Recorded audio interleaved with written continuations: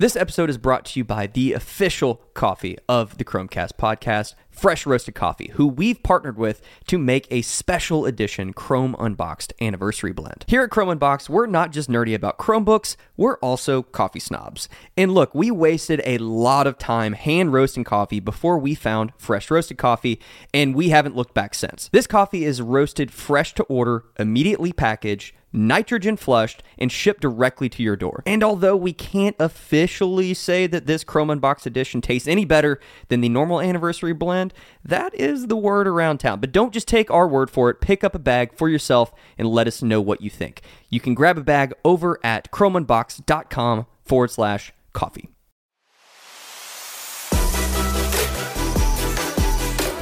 Welcome to the Chromecast, the official podcast from Chrome Unboxed, where we unpack everything from hardware to software in the world of Chrome and Chrome OS, so that you can be more informed on all the latest updates, changes, and devices.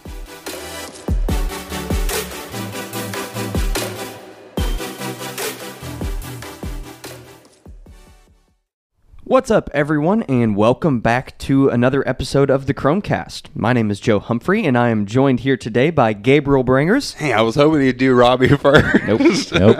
And, It's been months, man. And Robbie Payne. I'm keeping tabs. Your It's number- been months. I tried. I moved away from the mic. I tried What's to help up, you out. everyone? You are number 3 on the list. I am always first. This You're is number Joe's. 3. This is I Joe's am way to get back. What is that? I am number 4. Something. This is my Yeah. show. Yeah, that's, This is my show. But look at me. Look at my eyes. But I don't want to I'm the have to. captain. I don't want to have to talk the whole time. So Well, I I'm not going need- to say anything need now. you so guys. I'm just going to sit here and drink my coffee. I'm just the host. I'm just the dummy who doesn't know anything. I just create segues. That's all I'm good for. Keep us steered in the right direction. That's all I'm good for. So I was telling the guys, like, I've kind of got away from doing a big piece about the giveaway and everything because some people might be listening to the podcast later and this giveaway won't be running, but I do have to mention that we've already hit our 3rd milestone in our On the Run to 200K giveaway. Yeah. So we have hit 185,000 subscribers on YouTube. We It's need crazy. a soundboard so that we can have I can some actually clapping. load in whenever we get the next video setup done. I think I can load in some audio presets. That'd be fun. On this. I don't know. We'll figure it out. Yeah, we do. We need some clapping and stuff, or just random sounds. Wah, wah, Yeah, we'll have sad trombone. I'm gonna need that one. I'm gonna need that one here in a little bit when we get to Lindar. So yeah, little preview there. So yeah, we've already hit our next milestone. We are on the run to 200K, and it's crazy. We were having a conversation with a new contracted writer that you will hopefully be seeing soon on the website. We were just kind of giving him a little bit of a rundown. We need to get him on the podcast. We do, yeah. Do a little Absolutely. intro and let him tell folks about what he He does. shall be known as the brain. Yeah, that's right. I love that. Yeah, It's the brain That's trust. great. The brain. He's the Smarter brain. than the 3 of us combined. He's the Chrome Unboxed brain. But yeah, we were kind of giving a little rundown of how we got to where we are, and it's just always fun thinking about whenever I first started helping you with YouTube videos and we had 5,000 subscribers. Yeah. And Yeah. honestly, we were really stoked when we hit 10 and 20. Oh, I remember. And it's still, every single milestone we hit is still incredibly exciting, and we don't take it for granted. So if you haven't heard, we're doing this giveaway. We'll link it. It's on the website. It's all over YouTube. Go check it out. Good stuff. Good stuff, cool Yeah. stuff. We're giving away a ton of cool things, in large part due to our awesome partnership with MediaTek. Huge shout out to them. Okay, so let's dig into some of the news from the week. I think the first thing we want to dig into here, we've got a couple gaming things to talk about. The first one is that Stadia is finally on the Chromecast with Google TV and Android TV. Yeah. Yes. Interestingly, I had a conversation with my neighbor. He was one of the people I referenced a lot when the Chromecast with Google TV came out. He was interested in Stadia. He was asking my advice on what to buy and how to get in because he wanted to play PGA Tour 2K21. He's like my Because golfing. of course. He's my golfing buddy. And so it was so awkward at the time trying to say, hey, here's what you need to go buy, because it's like, well, here's this new Chromecast that as a Chromecast is the best Chromecast. By far the best. And especially after using As it a now, streaming device in general, it's it's best. And Yeah, it has it a is best. remote. Yeah, it's fantastic. I love it. But if you want to play Stadia games, it's like, well, but you need to go get the Chromecast Ultra for right now if that's what you want to do. Even though I wouldn't recommend it for anything else. And so I don't think he ended up doing anything. We ended up getting those. They did the giveaways where they had the Ultra and the controller. Yeah, the Premier Edition for free. Yeah. And so I just gave one of those to him so he could have it. And so last night I was like, hey, remember that conversation we had like 7 months ago about Chromecast and Stadia and all that stuff? Now you can go get you a Chromecast with Google TV and go play Stadia with it. So it's available. Yeah, so we got ours set up immediately because we have, for whatever reason, we have maxed out our HDMI ports on our TV. So we have to switch the Ultra and the Google TV when the kids want to play Stadia. So we got it set up as soon as it rolled out. But so is it available and working on Android television too? Yes. Okay, so we were going to put that. I think I said that in the video. Did I say that yesterday? I have think no idea. I think I said we tested it. I'm sure it was in the write-up too. But my point being is that as much as I love the Google TV, that Walmart thing might be the way to go. Did you all It'll buy work. one? Is No, it in we there? need to. They have one here in town. We need to just go grab one. What was that other We gotta remote go that get was in the that. studio? That's the Shield. That's for the Shield TV. Yeah. No, there was like a white one in there. What was that? Oh, that's the projector. Okay. That's I a saw whole so many different things. 'Cause obsession. I don't remember. Was I out on Friday last week? I think it was. I don't remember. And I came in on Monday, and you guys had that remote, and I didn't know if you all had went and bought it. What is this thing? No, I forgot to ask until just this we moment. need to go grab one of those. So, yeah, because 'cause it's if it the- runs on that, there's your cheapest route. To Yeah, the Stadia. 4K model is. It's like $35 It's or under. something? I think it's like $30. Yeah, What- it's crazy cheap. So What Walmart. brand is it? Is It's it Walmart. It's On? ONN on. It has a very googly. It looks like they just tweaked the Android TV developer kit a little bit. So the thing itself is only about this big. So not much larger than the Chromecast. No, dongle. not at all. The full HD version is just a dongle. Like it just plugs in. The other one's a little UHD. But- I'm looking at it right now. Future-proof Walmart. yourself. Go ahead. $29.88. $29. Wow. It's this big. The Unbelievable. remote has a assistant button. It looks just like the. Isn't this like the spec? So that Google created a spec Yeah, for so Android this is, slash if you Google get the TV. developer Android TV box from whatever company makes it, it looks very much like this. But you have Netflix. Does it have Disney Plus button Yeah, on it? Disney Plus button, HBO Max. Those are all the things I have. Yeah, honestly, Netflix, YouTube, honestly, Disney Plus. that if it had remote YouTube is TV, more. As long as done. it'll do all the TV control stuff like the Google TV one does, Surely it which will. it should. Yeah. That remote is more useful to me than the Google TV remote, and it's $30. for full HD or for Ultra 4K. HD. Pick up today in stock. I'm gonna go get Go one. ahead and do it. Order it right now. Add the cart. We'll go pick it so- up. Dude, if you buy it now for pickup, it won't be ready till like 9 o'clock tonight. Yeah, I'm you just might. No, seriously. Yeah, forewarning- we might as well just go over and go get forewarn. it. Yeah. Okay. Because Just remember, kidding. you're Just going to kidding. go I'm over not there. doing that. You're going to go over there to the locker, and then the locker won't open, and then you're going to have to wait for the manager. But that manager doesn't have the key to that locker, and they're going to have to go get another manager So- who's on lunch. Yeah, and no- and no- you're going to so be big- at Walmart for 4 What you're saying is hours. big shout out to Walmart. Yeah, because Big shout out. I'll gripe too because this happened to me with Home Depot once. Hold on. We need a sound for this. It's going to be a derailing train Yeah, sound. so We're derailing. Here we go. Let's take a page out of the Family Guy playbook. You know what really grinds my gears? Okay, so I ordered this DeWalt weed eater from Home Depot a couple years ago. I think I've had that thing now a year ago, last summer, whatever. Anyway, ordered it. Told my wife I was going to run to town to pick it up. Got there. It's COVID. There's lots of crazy stuff going on. So it was last year. Showed my little thing on my phone. The girl's very nice. She's like, "That has not been picked yet. I'm sorry." I was like, "It's fine. It's been like an hour since I ordered it." She Not said, true. He yelled and said, "Unacceptable!"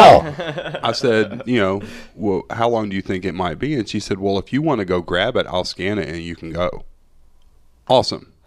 Similar situation with Walmart. I ordered a 40-pound bag of smoker pellets for my smoker, which were literally on a pallet right as you walk into the garden center. Right there. Look, it's right there. It's right there. I can has see it. I can has pellets. 8 hours. 8 hours, and I'm like, "Can I go get it?" No, sir, we can't do that. Could you just cancel the order? I said, Why "Can you didn't ask just- one of those 15 people that are standing over there doing nothing to go get it?" And they're like, "Sir, you can cancel the order and you'll get a refund in 3 to 5 days, and you can just go get it and buy it now." So that's what I did. Fantastic. Yeah, it was great. I love. Yeah, we've Walmart. had a few things that we ordered for pickup. I can't remember the last thing. There was something You went and it wasn't. it was a whole. Or I mean, I'm not kidding. It was total time was at least an hour that I was like going around and trying to figure it out. What was it? I don't remember what it was. The other one was. It was when it was still cold. So a few months back, I think we were at church, and we realized that my son's jacket had gotten a little too snug for him. So we just we knew they were going to be outside later that day, so we ordered one from Walmart, and we were like, well, we'll just go pick it up. It was ready in less than 2 hours, which impressed me. But when we got there, I went to get it, and it was not the jacket that we ordered. So I found the person, and I said, hey, can I just go exchange it? And she said, oh no, you didn't. They didn't have the one you ordered, so I put that one in there because I figured it was okay. I'm like. Perfect. It's like, I know you ordered a Philly cheesesteak, but here's a tuna melt instead. I figured that would work. It's a sandwich. That will work for you. Huh? Does this work for you? You like this? You like that? Okay, I'm done. So anyway.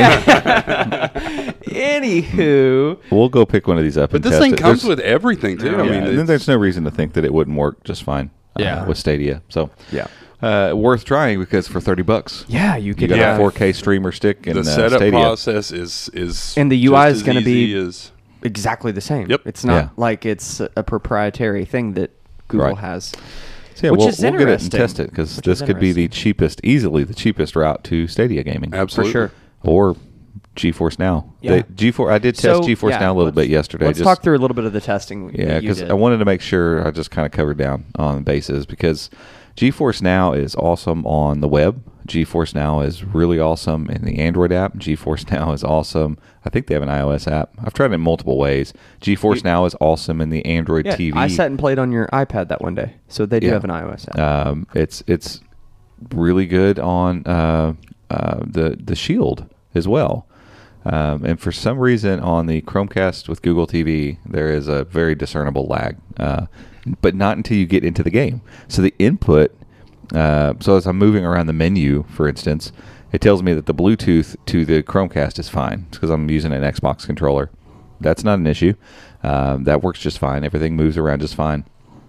But once it launches a game, there is discernible lag. And I'm not really sure why that is. Because I launched Fortnite on the Shield TV and it was fine. So, I don't know. That's something they need to fix. I don't. It could be just maybe it's a Bluetooth routing issue with that app and the Chromecast with Google TV. So it'll be really interesting to try it with this little cheap thing too. Yeah. Ultimately, they have to fix it. I think they've had the opportunity for now to not worry about that too much. But now you've got Stadia on there that gamers can choose to leverage instead. And so I think that might wake them up to be like, hey, we need to look into this. And so who knows? But ultimately, if GeForce Now gets worked out, now you've got GeForce Now, Stadia. Who knows? Xbox. What are they actually it's calling xCloud, it? right? Or it's something Pass. So it's their Game Pass Ultimate. Game Pass allows Ultimate, for games to be played in the cloud. That's not their I don't know- service. Right. I don't know What's what the the service? service. It was xCloud for a while. Yeah, I so think they we're going to changed call it, it xCloud for now. xCloud sounds good. So if xCloud gets an Android TV app, which heck, they might have one. I didn't even think to look. Because they have an Android app. The Android app's awesome. The xCloud is coming to web in... The Chromecast is over there. We can plug it in. So they're just Plug it calling in, it see. Xbox Cloud Gaming. I like xCloud better. Me too. Come on, man. But it had another name too for a little while. I cannot remember what it was called. Either way, the times I've used it and it's like on the app where it's fully supported. Like the app was working on Chromebooks for a little bit and it was pretty decent. We're gonna have some sirens coming in just a second. Yeah. Oh, it was quick. Yeah, I went by quick. I think they went around. But yeah, there have been times where I've used it in the app where it was totally supported the way it should be, and it's great. I mean, there's lots of really good games in there, stuff that I'm like, man, I would have played this. I just never thought to buy it. I'll be interested to see how their purchases work. Like if I buy a game, how does that work and all that kind of stuff. But it's going to roll out a web interface too, and like once that happens, I mean, it's just going to get really competitive. I completely forgot about this. Is there a Amazon Luna app for Android TV? Because Is it even out of beta yet? I signed up for the beta and got accepted, and I will say the games run really, really well, because if there's one thing Amazon knows how to do, it's servers. I mean, that's true. It ran really well, but I don't know how that works. Let's see. When was this written? This was written back in October. xCloud on Android TV. Yeah, that's sideloading an APK. That's not what I'm here for. Is there going to be a real thing? We'll have to test it and see. Yeah. I don't see it. Like, I was hoping right at the top it'd be like, hey, they've announced for Android TV. I can't imagine they wouldn't. But yeah, we'll have to look around and see if we can find it. But ultimately, if that shows up, GeForce Now, Stadia, like gaming on these little streaming dongles, if you're into cloud gaming, you have a good connection, you have decent internet speeds, and you're close enough to the servers, it's great. And I'm happy to say, I'm not really surprised, but I'm happy to be able to say that Stadia on the Chromecast with Google TV is basically flawless. Like, it works as good as it does everywhere else. And so if your Stadia experience hasn't been fantastic so far, it's not like this is going to fix that. But if it's been good so far, you like it on a Chromebook, or you like it on a Windows device, or you enjoy playing it on your phone or whatever, this is going to be absolutely similar. You're not missing any. Like, you can do all your messaging, you can do all your chatting, and it's all there. All the stuff's there. You can pair up different remotes if you want to. In our video that we're going to put out, there's, we're using Xbox controller, we're using the Stadia controller. It all just works. It's late. It's really late. I would have not thought that when they announced the new Chromecast in October that it would take till almost July for it to show up. I think that was a huge miss. It was probably a massive gash in the side of Stadia, which is already struggling to get people on board. So this didn't help. It would have been very helpful, I think, for Google to have made sure that the app was working before they announced this, and because there are a bunch of people that have this streaming stick now and have written off Stadia just because it's like, look, having a remote, a UI, and this interface is more important. I mean, I'm one of them. Is more important than having a Chromecast on my TV that can play Stadia, because I like the new Chromecast. And so I've had the Ultra hooked up for a while, and I just took it off my TV because same here. I haven't been playing Stadia, and that's not Stadia's fault necessarily, but the accessibility is much wider now. And so I always thought in my head, like, oh, since I now have these games that I can play, like Watch Dogs, I can just open my Chromebook, play it whenever I want. I'll finally play it. Still not the case. Right now, only thing I do in my free time is play golf. It's different. Yeah, but for people that are into gaming at this point, they have that option, right? And I think, obviously, like, Google's invested in Stadia. Like, so many people were saying, like, they're just, this is going to be a Google thing, and there was several articles that Michael wrote about some of their transition and things that they were doing. They were shuffling things around. I think they were just trying to figure it out. Like, they were trying to figure out the team. They're trying to figure out what sort of resources they needed to get this product out there. And I think they're going to keep pushing it. Obviously, this is going to make it more accessible. But then Michael shared, I don't know if Michael wrote it yet, I think it was maybe a 9 to 5 article where the For You tab is going to include games. Like, that's pretty big. Oh, we saw it last night because we had switched over to Google TV for something. That's actually huge. Yeah, and my daughter's like, "Oh, Dad, there's a new game from Stadia," and I was like, "Well, honey, that's not new. It was Destiny." I was like, "Honey, you don't play that game," but. Yeah. That's going to be huge, like you said, because now people are they're going to turn it on and it's going to be like, there's this giant, whatever game that they're Watch Dogs. So does that only show up after you? Because I haven't seen one yet, and I bet you it's only after you install Stadia. It must be because that's what it should be doing, I guess. Yeah, because it's just like anything else. But no, I get recommendations from. I get HBO all the time. Well, that's true. It does recommend. Hey, install this app for this thing. But they need to push into that, because what happens then is somebody clicks on it. Oh, I do want to see that.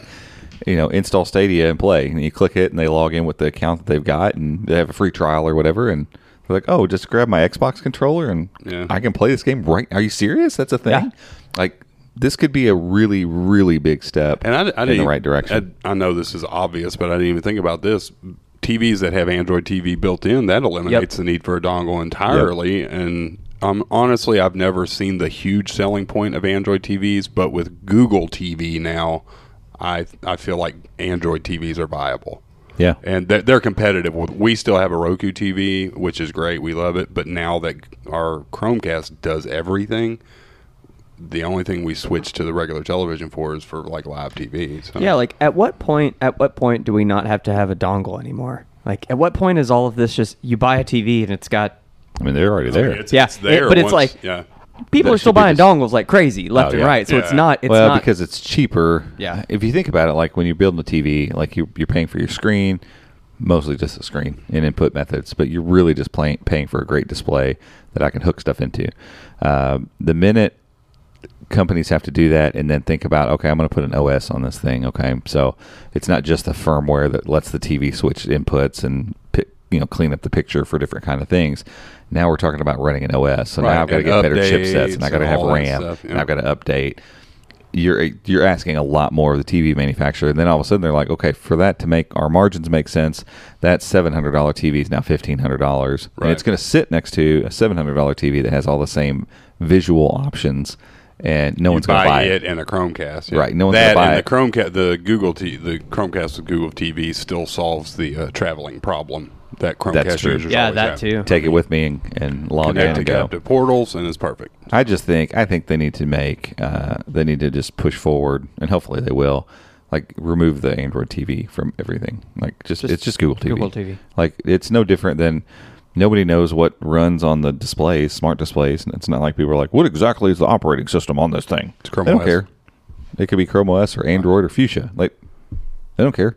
Does it tell me the weather? Can I talk to the assistant? Does it show me my picture? Yeah, I mean, sure. and that's they don't care. Yeah, Google even updated their help page to say, hey, here's how to know if your smart display is running Fuchsia. Like, who cares? Who cares? Because you've clearly said the users will not notice the difference. And right, so it doesn't matter. Yeah. And so, like, I just start calling it Google TV. Period. Like the fact that the app you install is Stadia for Android TV for general consumers that just bought a Chromecast with Google. Is this the right thing? Is this right? Because this is Android TV. Is this it? Yeah, because you had for a long time you had Google Cast and then you had Cast and you had now it's just if a device is Chromecast compatible, it's just with Chromecast. It should just be with Google TV. Yeah, and Web OS. Like the Shield TV should be, it's running Google TV. Like that's what it needs to be running.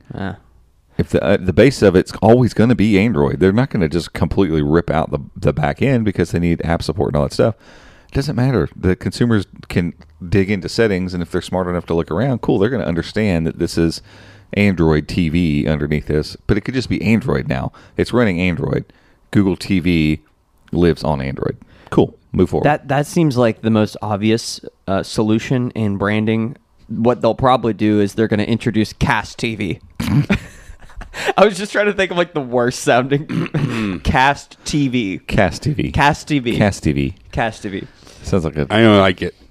So I like it. Do it. So Stadia's out. It's awesome. Yeah. We tried it. We've got a video that we're finishing up today. Throw your ultras in the trash. I'm just kidding. Yeah. Donate them. Honestly, not a whole lot of need for it there's anymore. still a lot of people like me. I'm going to give mine to my dad because they have a smart television, but I was trying to get him hooked up with watching a show that's only available The Chosen. You can only watch it through like the app or on YouTube, whatever. So I was like, I'll just bring you a Chromecast. Yeah. And I'll set it up for you. Then all you have to do is cast stuff. So it's dope. It works really well. We did a little behind the scenes yesterday for our patrons. So if you're not a patron, you can go sign up, check it out. One other thing that I think would be really cool, since we're talking about Android TV, Google TV, blah blah blah, would be for Google to come out Cast with TV. Cast TV. Cast TV.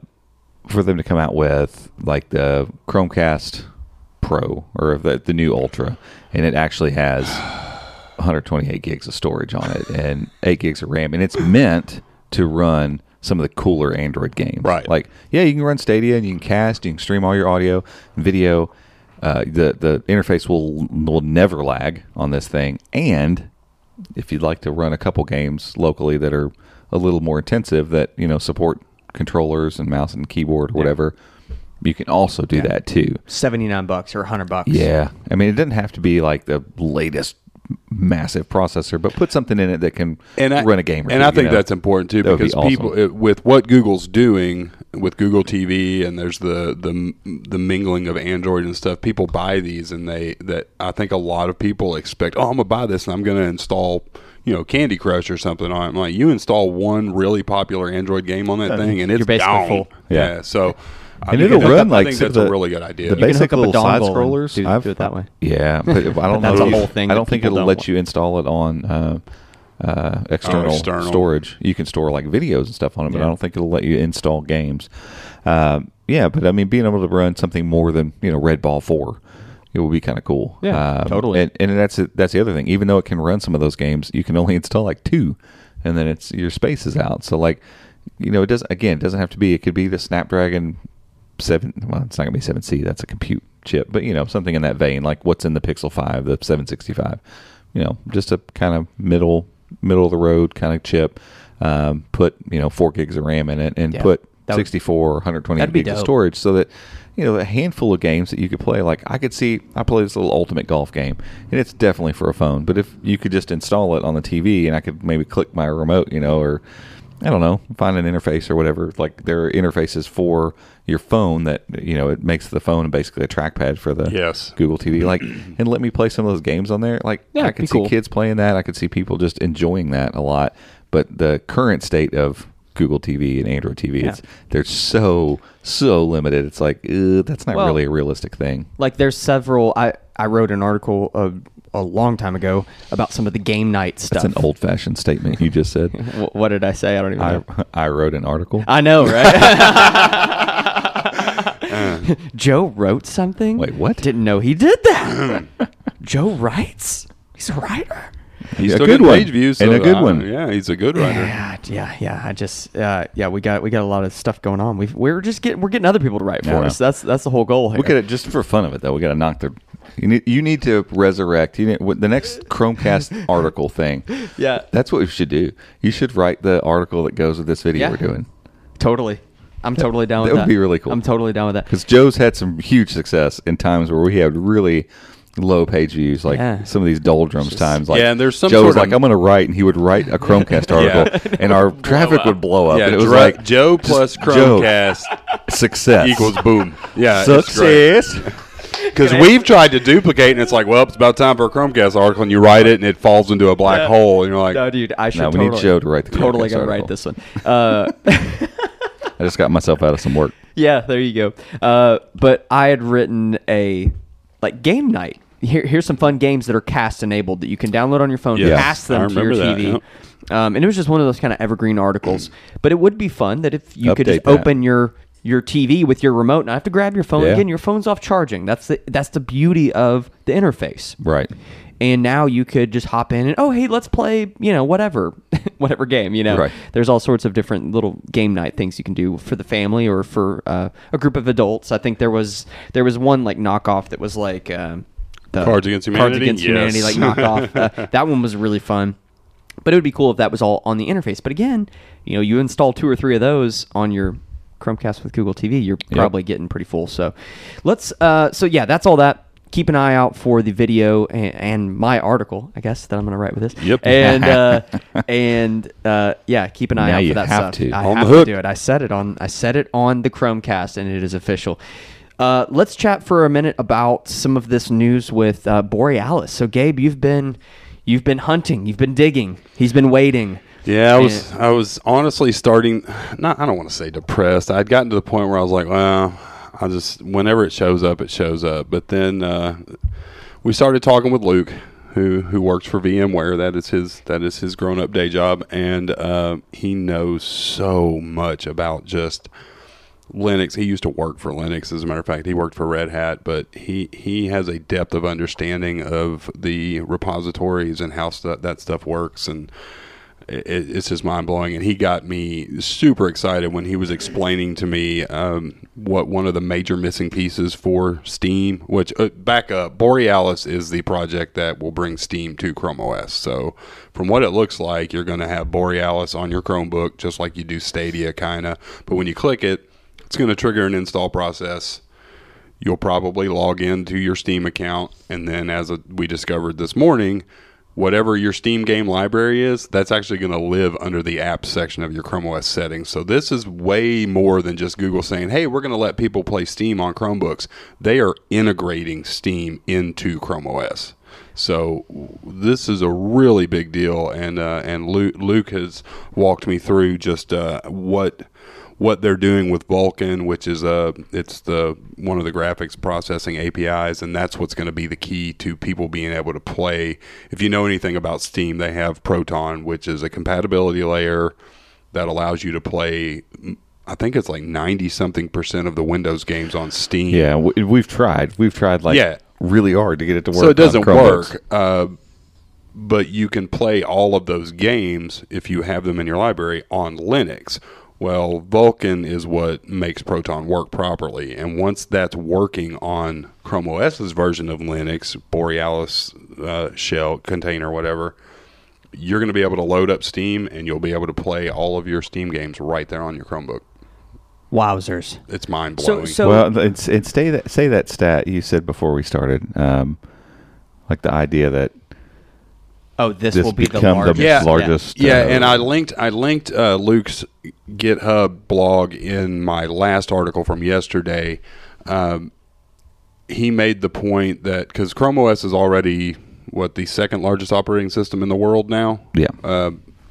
Well, I think that the shipping numbers, current people buying them, I think is where it's overtaking. But now that you have Linux on all of these modern devices, once Borealis is a thing, Chrome OS will become the largest Linux gaming platform in the world by sheer numbers. Now, that doesn't mean everybody's going to be gaming on Chrome OS, sure. But accessibility-wise, there will be more Chromebooks out in the wild that have access to Steam than probably all of the different Linux flavors combined. Well, because you got to think about it, how many people, average Joes, walk into Best Buy and be like, I think I'm going to buy a Linux laptop today. If you went, we have a smaller Best Buy here. I doubt they even have one that you can buy. And if you get online, you'll find a handful.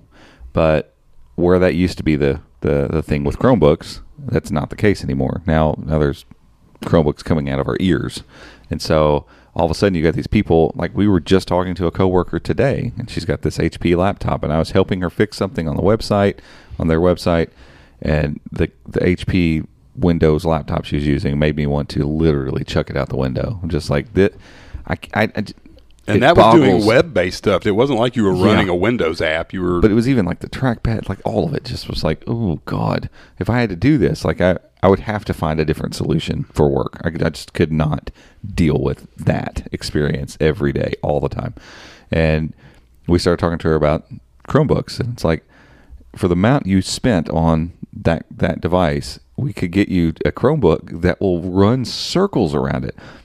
The one I'm using right now that's half as much and has the most basic, if we get time, we're going to talk about it, Jasper Lake entry level, so the next generation of small core Intel chips, 4 gigs of RAM, 64 gigs of storage, laps that thing. I mean, it's so much faster and much can we more say the enjoyable. Benchmarks? Sure. Yeah. We're not under embargo. 1 million. So we just got this thing in. It's the production model of the unboxing we did of the 317 from Acer, so the big boy. And I was so happy. Our contact said, we can get you the Pentium model with 8 gigs of RAM and all that stuff. But what we have now is the entry level N4500 Jasper Lake with 4 gigs of RAM. You were I was no, yes. that's the one I want anyway. Yes, because I want to know where we start with this. Because even the one we had that was pre-production was the 5100, which is a quad core, and right. I didn't know how much better it would be. Turns out it's not that much better at all. And what was I getting on this? 25.5? 25.5, and I got 28.2 on the 5100. So we're in 25,000 on Octane. And I remember just a couple years ago being excited about getting that on higher end Chromebooks. Yeah, I mean we had the older Acer 15s that we rocked for a while that had the core processors. Mm-hmm. I mean, they were getting low 20s, and we're like, man, these things are monsters. Yeah, okay. And so I mean, it's again, I haven't run all the rest of the benchmarks and looked, but I'm using it right now as we're I've got 5 or 6 tabs open and moving through notes and checking websites and stuff, and just butter. It's buttery smooth, and This is going to be a Chromebook that probably cost, I don't know, it'll be sub $300, I bet. It's got an IPS display on it and a number pad and a really nice trackpad and some really good speakers and a full HD IPS display.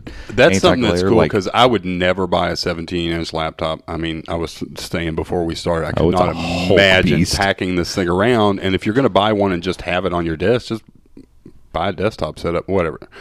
But the 17-inch devices have forced the screen hand. Oh yeah, they can't cheap out on these screens. Yeah, you can't put it on 1366 it's not a great screen, beast. but you're going to get a full HD display. Yeah. And it looks pretty. And good. it looks good. I'm just sitting here using it again. This is where I've gotten with reviews and stuff. Like, just what's it like to actually use it real life? Like scrolling through stuff.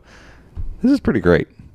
I'm not gonna lie, and I've got it far away from me, and the screen's so big. It's just like, yeah, I can see everything. Everything's clear, and my eyesight's still doing good, but I can appreciate not ever having to squint at anything on the screen and not having to have the thing so close to me. It's just, I like it. Not gonna lie. And so, it's just interesting to think of where we're getting with Chromebooks. And so a device like this, sure, it's going to be great with Stadia.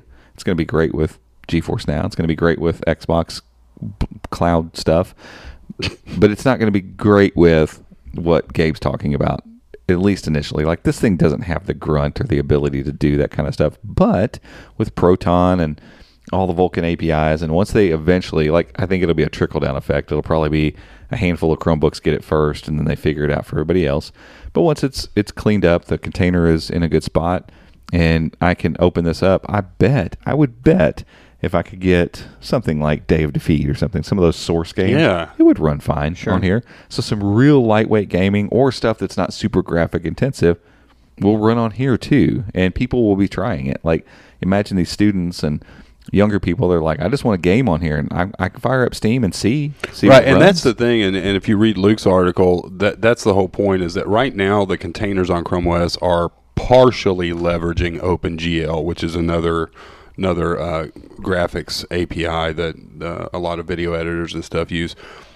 Steam will work with OpenGL, but it's not designed for that. Steam natively and officially supports Vulkan. Vulkan will give you full Vulkan and OpenGL for your Android apps, and it's going to give you full Vulkan support for Proton. So right now, if you install Steam, you can play a game, but I would dare say it's probably getting no real graphics boost whatsoever. Yeah, probably not. I bet it will be night and day difference. And I feel like the graphics, just the integrated graphics on these Jasper Lake devices will be more than enough. Because I've played Day of Defeat on, I played the one you were talking about, the 15-inch, the Acers. I remember it. No, that was HP. I'm sorry. Yeah, but it's still entry-level Celeron processor. I used to play it on my work laptop when I worked in the car dealership, and it was a 35-year-old Lenovo ThinkPad, and it ran just, Day of Defeat ran fine. Right. It doesn't take a ton of stuff to run some of these Source games, so I really think once they get these pieces in place, Steam games will run really, really well. Yeah. Then you're going to have all of the options. Do you want to play your Steam games? Do you want to play Stadia? Yeah, your choice. I thought too, I really wish with these Jasper Lake chips too, it would be really cool if somebody would make some tablets or detachables with them, because they're fanless. It's a small SoC; it could fit in a tablet, and performance isn't an issue at all. I mean, we're dealing with the base level here, and to put that in perspective, when I run MediaTek that everyone's wanting to put in tablets right now, and in small convertibles, that MediaTek chip gets 9,000 to 10,000 on Octane. So we're talking 2.5 times more performance here in the same type of form factor and the same type of price range. People dog on Intel all the time, but I think with this chipset, they have done something real special with price and performance mixing together. Super happy about it because there are an absolute slew of Chromebooks coming with it, and it's going to be great for the Chromebook market, because instead of getting a gimped version of what Chrome OS can do, they get this nice, smooth, quick running version of the operating system, and it's like, oh cool, like this is what Chrome OS is. You know, you're not getting this slow down static, jittery version of Chrome OS. You're getting this nice smooth version of it. And I think it's ironic. cheap. It's ironic too because there's still all of this stuff in the pipeline for Chrome OS that's coming, but IDC just put out a report saying that they believe that Chrome OS sales will fall off at the end of this year as the pandemic kind of levels off and everything. And I get it to a certain degree. Chrome OS, Chromebooks, and laptops in general exploded because of the pandemic. So obviously there's going to be a leveling off, but I don't feel like it's going to fall off the way that they think they're going to because, one, you have massive development going on. There's more devices coming out now than ever. It's getting to the point where, it's nearly impossible to keep track of all the devices, but you have all this other stuff that Google has in the works, the Borealis and everything else that they're doing. I don't think it's going to die the way that they think it's going to. So. It is the operating system of the future. Get on board, folks. All right, hey, we're going to take a quick break for an ad, and then we'll be right back. This podcast is brought to you by NordVPN. We recommend the service, and we use NordVPN because they keep your browsing secure and private on any device. Whether you're using a Chromebook, an Android device, a Mac, an iPhone, or a Windows device, NordVPN is going to protect your browsing. They also have 24/7 customer support in case you ever have any issues, and they offer a risk-free 30-day money-back guarantee. So if you want to learn more and maybe give it a try, head over to chromeunboxed.com/Nord, Nord. Today's episode is brought to you by Cameo. If your organization is looking to adopt Chromebooks, but you need to give your people seamless access to all their apps, including Windows apps, Cameo is the simplest and most secure and most cost-effective way to deliver all the apps your people need to be productive on Chrome OS. Cameo is a Chrome Enterprise recommended virtualization solution and is deeply integrated with Chrome OS and the Google Admin Console, making it easy for you to push any app as a PWA to your Chromebooks. And now you can take advantage of a special Chrome OS and Cameo bundle that makes it easier than ever to test. If you're interested, you can head over to cameo.com/unboxed. That's cameo.com/unboxed, or click the link down in the show notes. Alrighty, everyone, we are back. We've got our Jimmy John's order placed. It is Freaky Fast Friday here at Chrome Unboxed. Joe tried to get us to go get chicken wings. I thought about it, man. It sounded good. The problem is chicken that wings always sound good. The problem is our goal is to start the podcast at 10. We don't normally do that because we're doing other things, but we shoot for 10. That way we know we're getting started in time to have lunch when we're finished. I think we all came to the realization that if we don't wrap this up until 12:30 or 12:45, we're all going to be really famished. I like vanished. I can't. Vanished. We're going to disappear. You've seen me. I'm wasting away to nothing. I am. I don't have any extras in the reserve. Peaked. Not true. I haven't eaten since like 6 o'clock last night, and I feel fine. I'll be ready to eat something. I had a piece of cheese. We have to figure out a way. We have to get in touch with corporate Jimmy John's and figure out a way to do a partnership with them. That would be fun. I will make that my mission this afternoon. Please to start the ball rolling on that. If anything, let's just send them a bunch of tweets. Just tweet storm them, dox them into working with us. I'll get a really nice photo like with the big camera, and we'll do hashtag Freaky Fast Friday. Chrome Unboxed at Jimmy John's. Just send them a bunch of... I think their Twitter, they're not like Wendy's level, but I think they're pretty active. They're pretty active. I love their new commercials. Yeah, just be like, hey, we're so good. Jimmy's John's. All right, since we're going to derail again. So, does anyone ever watch Chopped? Yes. I don't. Okay, so this week they're doing a 5-part special with Alton Brown. It's called Alton Brown's Maniacal Baskets. Oh my gosh. So it has stuff like haggis and just crazy. I don't even know what haggis is. I don't even know what you're talking about. Do you? No. Yes, you do. Haggis. Come on, man. Mike Myers, So I Married an Axe Murderer. Haggis. They take all the inside parts and they shove it in the stomach and then they boil it. Oh God! It's a Scottish thing. That sounds like worse than bologna. Oh yeah, absolutely. Anyway, so it is great, but he's also one of the judges, so it's really really cool. I completely forgot why I was saying that. He derailed his derail. What were we talking about? Happened. Oh, Food Network. Chopped is all I got. Chopped Food Network's Twitter during that episode. Just go check out Food Network. Tuesday night. Go back to their Twitter on Tuesday night and check it out. It is crazy. That's funny. Had a little side conversation with Alton Brown. Alton Brown's very active on Twitter, by the way, if you want to talk to him. Another fun derailment. The new Mario Golf for Switch comes out now. today. Oh, Is dude, it? we need to. I think my wife's Is going to go it digital find or it. you have to go buy it? I think you can do either one, but I prefer to buy it. Just because you like going into the store. It's a whole lot easier to move it between, because we have two Switches. So if you want to play it on a different Switch, yeah. like it's just a little bit easier, like because my kids have accounts and stuff, and so if I buy it on my account, like they can't play it on their account if they're the one. It's You can't share. I guess they probably want to limit how much family you can games. share. Maybe Yeah. we can because they're under my family account. I don't Yeah. know. All that stuff's way easier when I just have a thing to go. Exactly. You stick don't it have in. to think about it. Yeah. Yeah. So yeah, I don't even know what we're going to talk about now.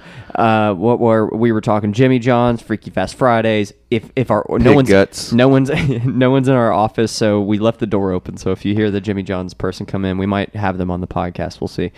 Let's Get in here, man. Get in here.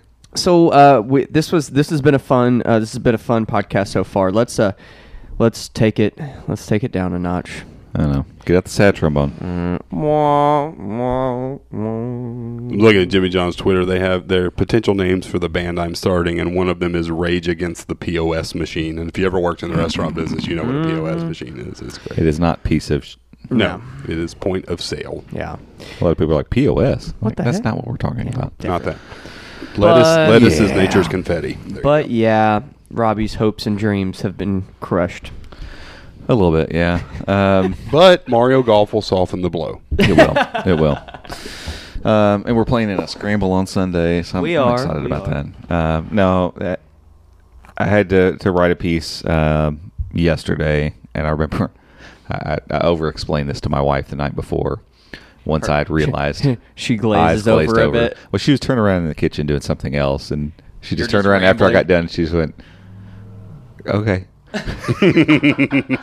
was like, well, I had to explain like why it was so depressing She's and all like, this stuff. I She was don't like, care. you could have just said this one thing you thought was coming isn't going to make it.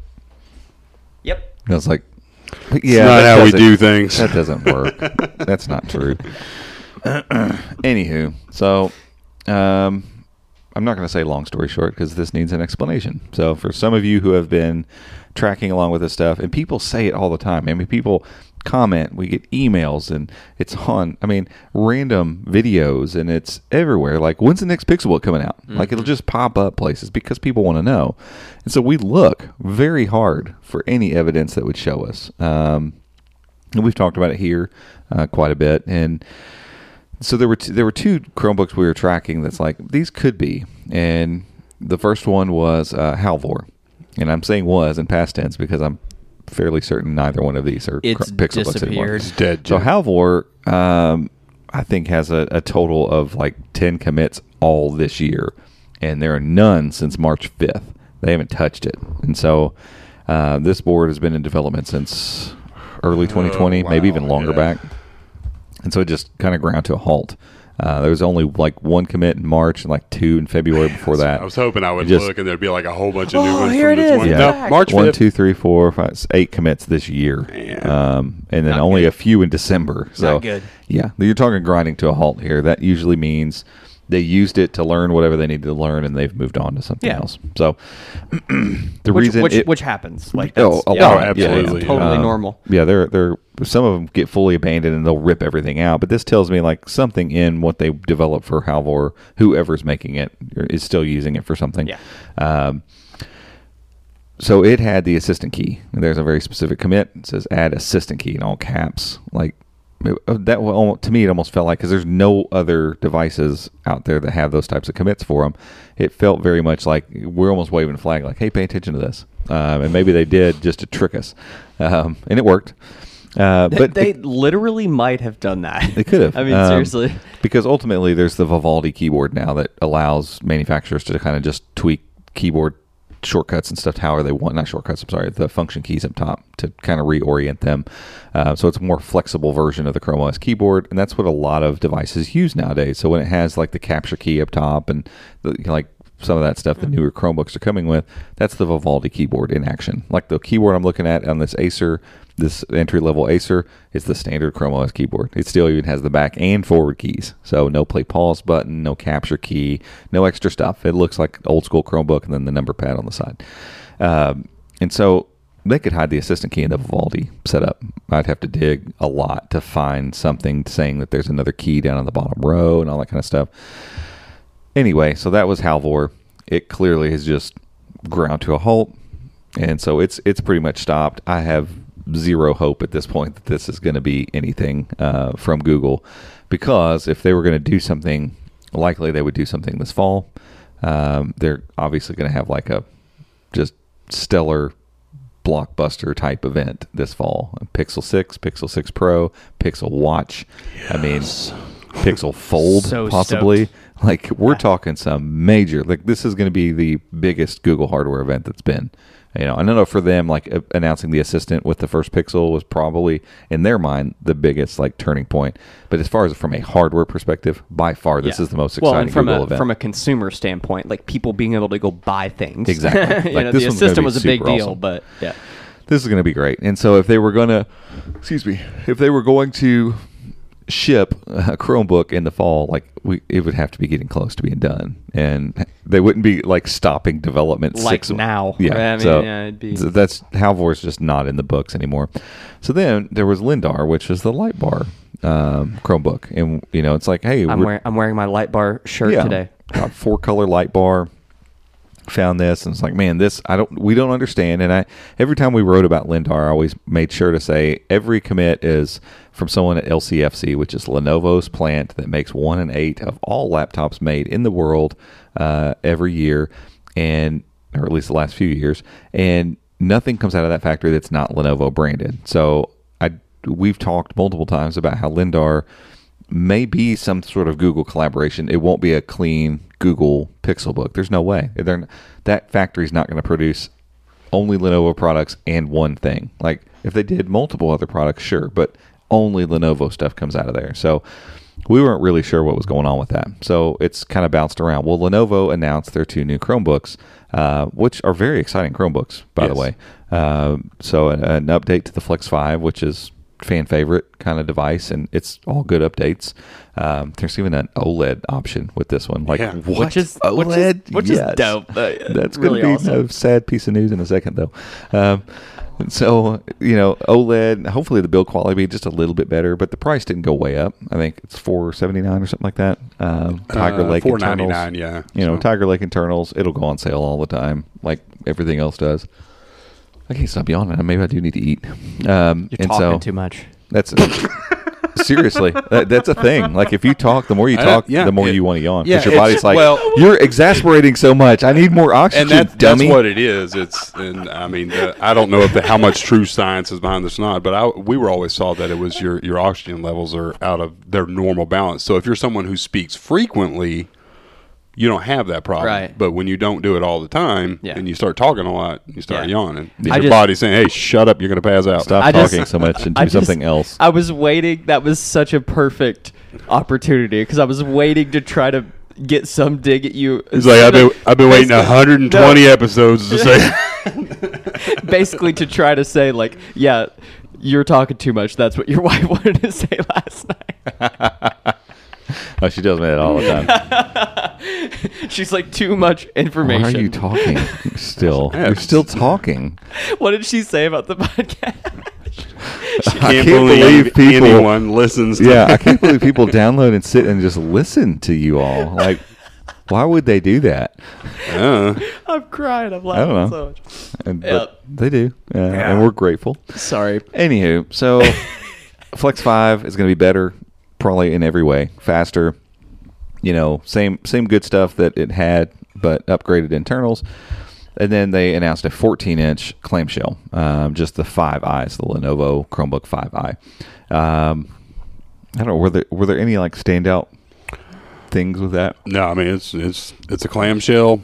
And like, I didn't see any fingerprint sensors. There's nothing like that. It's just a good-looking clamshell. It has a better screen than the Flex. It's a 300, I think, or That's maybe cool. up to 300, maybe. Yeah.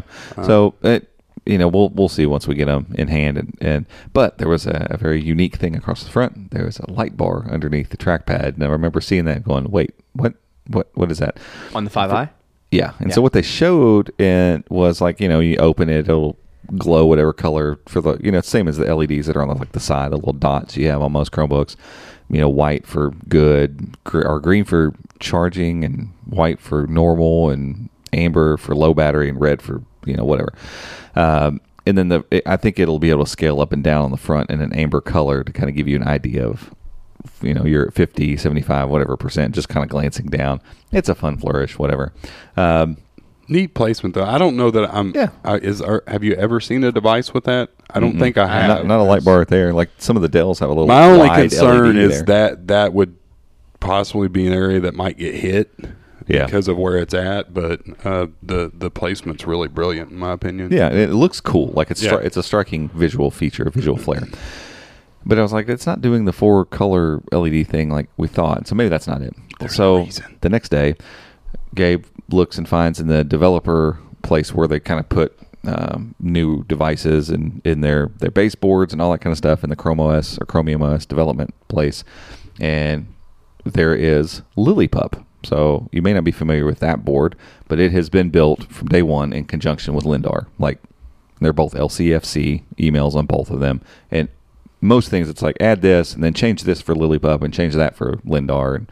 But side by side the whole time. Like you barely can see commits with one without the other. They're constantly doing stuff, which is always a little bit of a, this is probably not going to be like a Pixelbook because they're not going to make 2 versions of the Pixelbook. And so, we knew that was the case. Well, that one showed up and I'm like, okay, well that means maybe LilyPup then is this 14i and they did just a weird light bar kind of thing on it. So Lindar's still a special thing. And then I realized the whole OLED thing with the Flex 5, and I just thought, I'm going to look this up. So I went and looked it up in the repositories. OLED has been added to LilyPup, which means the Flex 5 is LilyPup, which means Lindar almost certainly has to be that 14-inch with the light bar. Like, all signs point to that being Lindar. We don't know that 100% for sure, but I would say it would 99.99% assurance. We're not going to see some magic device that has been developed completely in conjunction with this other device that we know is out show up in a month or two with some different light bar when this one has been referred to as the light bar. It does. And I also found the 4-color LED commit that I had originally found was abandoned. And they changed the way that they're going to implement the LEDs. It all lines up. I had to just be like, okay, that it is what it is. Lindar is this Lenovo Chromebook 5i, and I'm sure it'll be great. Sure. I'm not bummed. Even like no one's bummed about the light bar either. Like it's not like, oh, that light bar's not doing what I want, I'm not going to buy it. Whatever. Like no one was excited about the light bar. You were excited about the fact that the light bar meant a new Pixelbook or a Google made Chromebook, and that's not it. Yeah. Again, I think the chances are absolutely nil that I'm not on with this. And so as much as I hate to be right about this, I feel like 100% right about this. So now the 2 main Chromebooks that I was tracking that I thought maybe had a chance potential to be Google made Chromebooks are kind of out the door. One has been all but abandoned. And then the other one one has been has left in the basically, dust. the other one's shown up. The other one's not it. Yeah.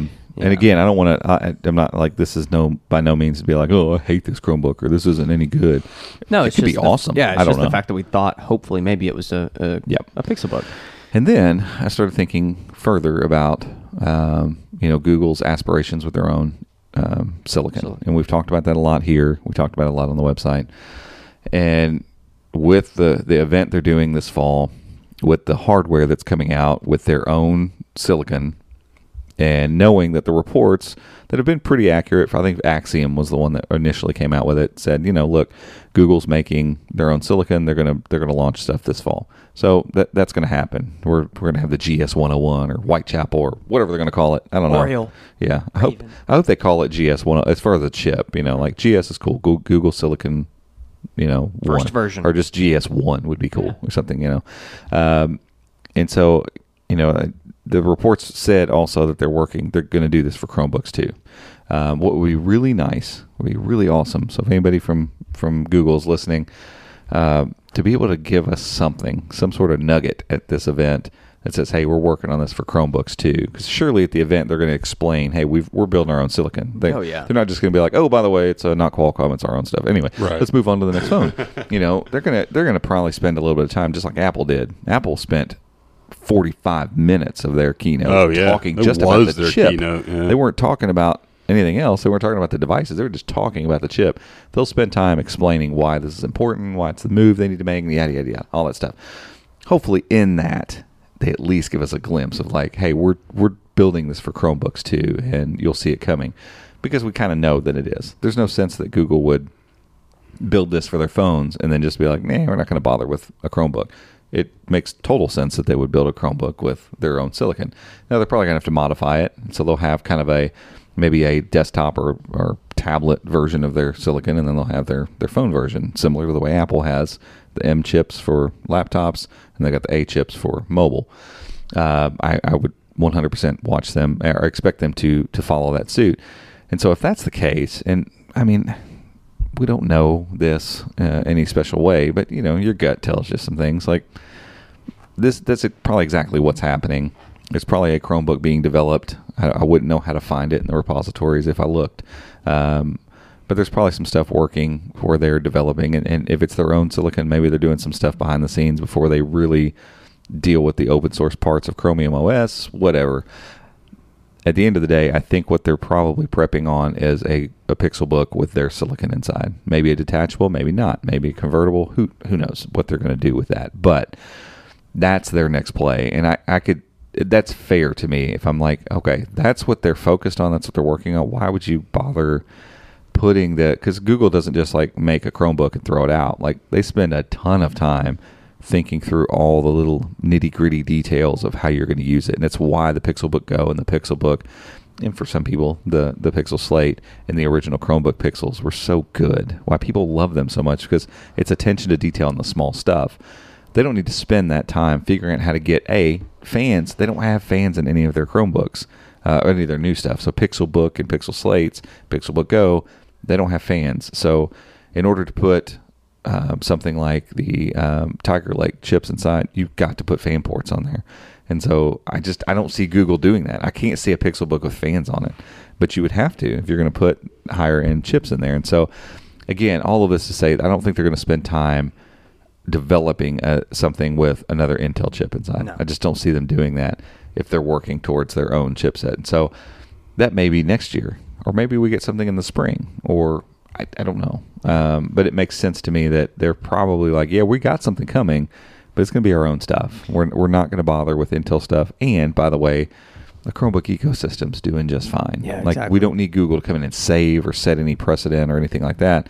There are great Chromebooks out there, but people still want the one from Google. And I think that fits way more in line with how Google goes about making Chromebooks. They made the Pixelbook when there were a few convertible Chromebooks, but there weren't really premium Chromebooks, and they weren't pen enabled, or there was a couple, like Samsung had one. Like, they went in and said, here's the Pixelbook, start making devices like this. And then when there were no tablets, they went in and made the Pixel Slate and set a standard that maybe wasn't great. They missed on a bunch of levels, but new tablets have come out that have been better. The Duet is a direct line from the Pixel Slate. Exactly. Because they figured out, hey, high end, maybe you don't need that. Maybe it doesn't need to be this big, and here's how we need to do the keyboard or whatever, and like they obviously took some notes from the misses from the Pixel Slate and made the Duet and some other tablets that have come out. Yeah, the X360 was HP. X360 was the detachable. No, what was the name of that? That was the X2. X2. I was like, awesome. It's the X360 was the keyboard was wobbly, but it was. Yeah. It actually came out before the Slate. Did it really? Mm-hmm. I'll be darned. And so, the Slate, I feel like had less impact. They wanted it to have an impact. I think if it would have been a great device and a little better thought through, it could have. But the OS wasn't ready. Like, too many moving parts, and they didn't come together. It didn't congeal. But the Pixelbook Go did. And so the Pixelbook and the Pixelbook Go, I think they showed like attention to some small details. Here's how you can build just awesome stuff. And they did something a little different. Again, the Pixelbook Go was premium in different ways. Chromebooks had been premium. Like, all, the entire shell was the same thing, like these really premium speakers, and making sure the keyboard and trackpad were just excellent and fanless and thin, and all one finger lift on the hinge. It appealed to the MacBook type people. That's what they did with that, and so they showed that, and we've gotten some laptops that are just more premium because of it, and it was reasonably affordable too. And so I don't think it would behoove Google at this point, the way that they see Chromebook development, to show up with a Pixelbook that's a good Tiger Lake Pixelbook. Like, what's it going to do? Just going to get lost in the mix of the rest of the great Chromebooks that are out there. But if they show up with their own silicon, and they show up with an ARM-powered device that is fully integrated, and that chip is fully leveraged for Chrome OS, and it's super thin, and it's super light, and there are no fans, and it's more affordable because it's their in-house chip. Like, those are the type of changes and disruptions I see Google going, yep, we want to do that. Right, exactly. We like doing that. They take not to duplicate Apple, but to take the same path that Apple took with the M1 chip would be absolutely brilliant on Google's part. Yep. So that's, my gut tells me that's what they're doing. And we won't see another Pixelbook until that chip is ready for production. Yeah, because we've talked a little bit about what it would look like to just update the Pixelbook Go maybe this year. Yeah. But I just don't. But when it hits me, I thought about this the other night too. Like what we just talked about. Do you really see a Pixelbook Go with fans on it? Nope. So what processor are you going to put in that thing? Yeah.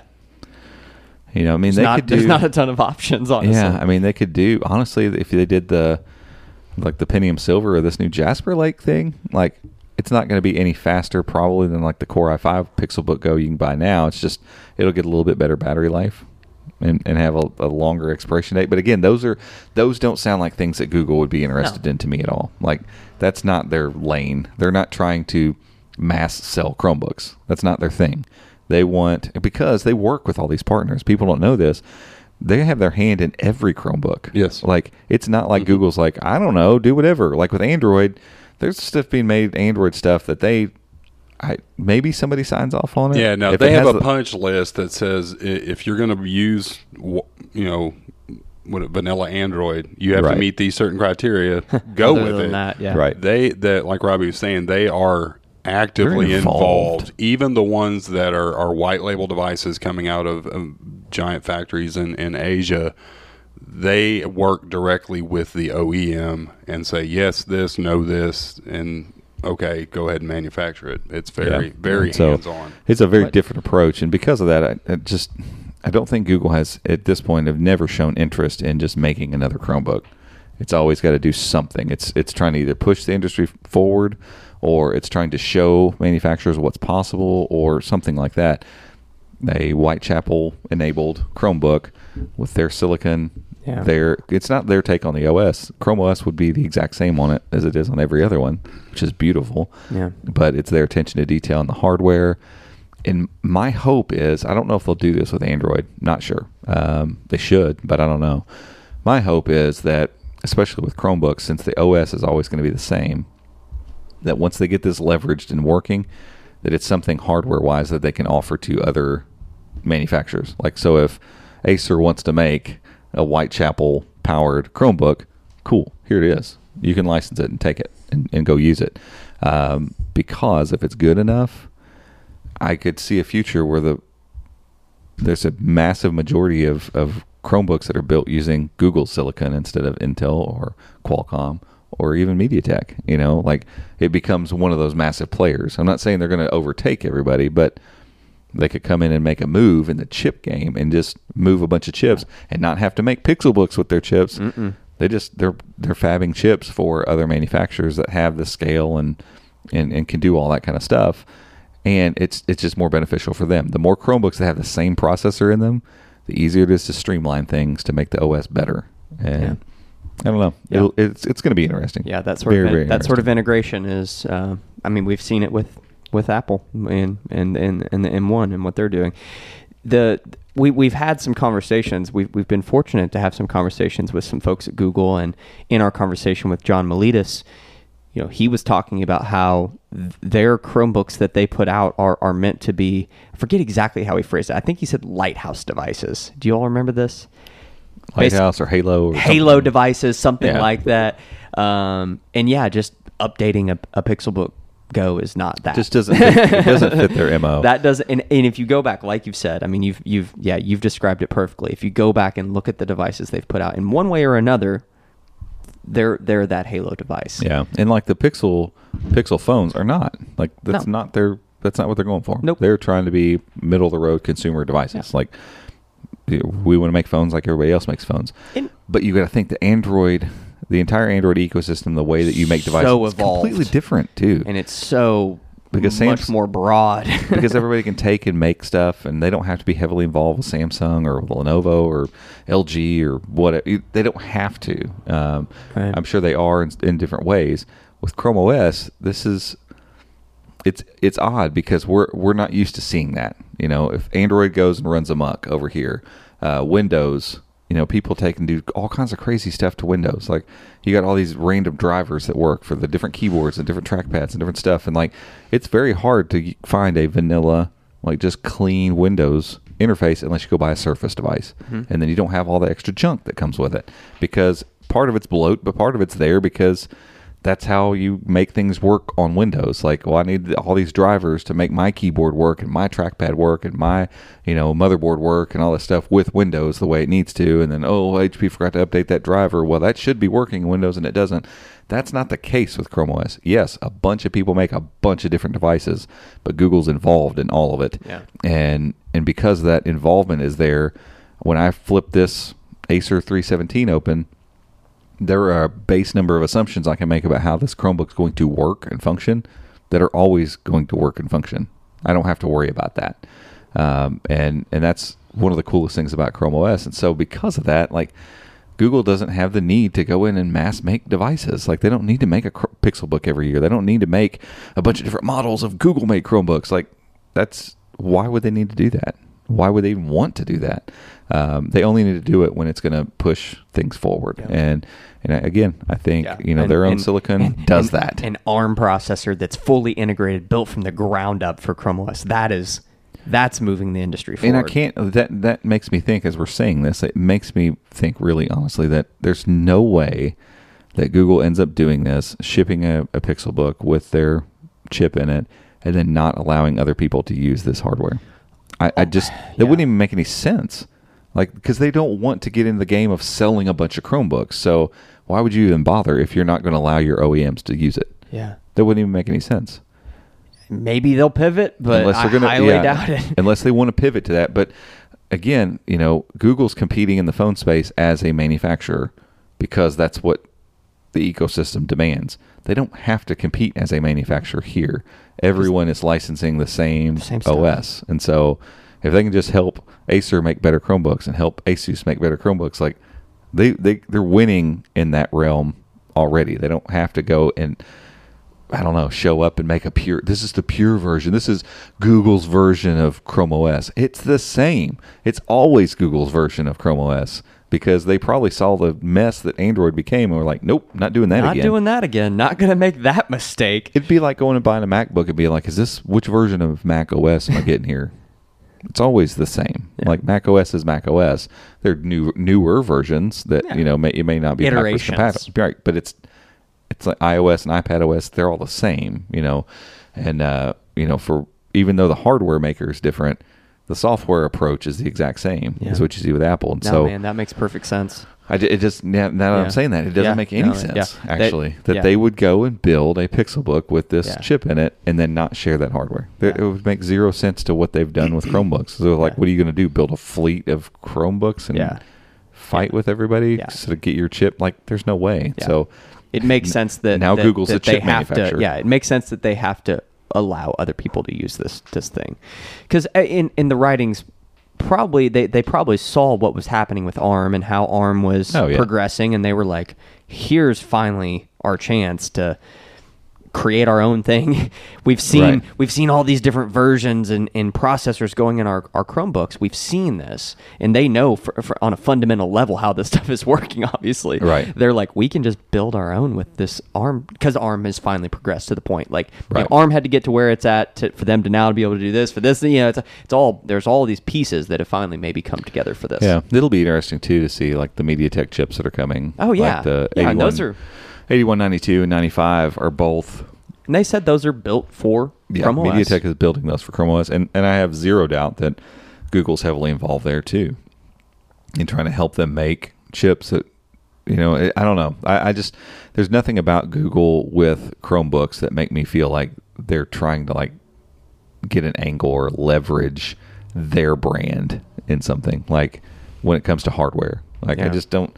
I think they know the money and the benefit for them is to make sure all these OEMs are on board doing the right stuff, and so they just let themselves be involved in all of this stuff. And so I could see the MediaTek chips being pretty amazing too. And and when Google launches theirs, it's just another option if people want to use it. Yeah, exactly. Google just wants people logging into Chrome OS and using Google services. Yeah, that's what they want. Yeah, they don't care. I mean, at the end of the day, that's where it's at. And like you more said, Google One users. The phone stuff is a little different. I could see them not reselling their phone chip.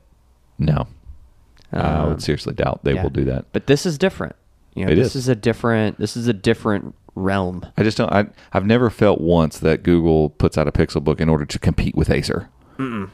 It's never been the thing, and I don't think they have any want to do that. I 100% think they put out Pixel phones to compete with Samsung and to compete with Apple, like 100%. And so it's just different. They're two very, very different ecosystems in the way that they play out in the market, the way that the software works is just very different. So it is sad that what we thought might have been Google made stuff isn't, but the more now that it's playing out in the timeline and the way it's working, I'm like, that makes sense. It really does. It makes sense. The future is still bright. Google is investing in their own stuff. Yeah. Now, my hope again is that even if it's just a tease, just show us, just say it. I just want to hear Google say it. I want to hear Google say, "Yep, we made these chips for the Pixel 6 and Pixel 6 Pro, and aren't these awesome? This is really cool. Look what we've been able to do." Da da da da da. By the way, it'll be coming to a Chromebook soon. Yeah. Move on. That's it. That's all I want to know. Just want to officially know that that's happening. And for the compute side of things, here's what we've done. One little piece at the end of the presentation. And if they just show like a Pixel, like people would lose their mind if there was it just like a silhouetted Pixelbook on a table. Yeah, it doesn't even 2022 doesn't even have to be the design that they go with. Just something. Just the corner of a laptop. That looks like it might be a Pixelbook. People are like, some white label shell that they bought from a market. Nobody would care in Asia. Yeah. So like you've said, it's a little sad that we obviously just get excited anytime there's maybe some chance of any new device, particularly a Pixelbook. So, but the future's still bright, and hopefully we will know more in the fall when we have the Google event. So hopefully we'll be there, and maybe they will tease it. That would be really, really exciting. But folks, that's it for today. We appreciate you all tuning in. As always, we're going to link everything. We'll link the giveaway. We'll link all this stuff that we've talked about. As always, we have articles, plethora of articles on the website that are deep dives into these subjects. So go check that out. But we appreciate you listening, and we'll catch you next week. See ya.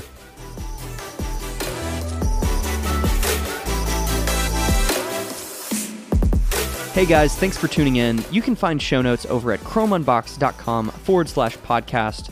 And if you want to stay up to date with everything that's happening in the world of Chrome and Chrome OS, make sure to check out our website, chromeunboxed.com, and follow us on social media by searching for @ChromeUnboxed. Thanks again for listening, and we'll see you next time.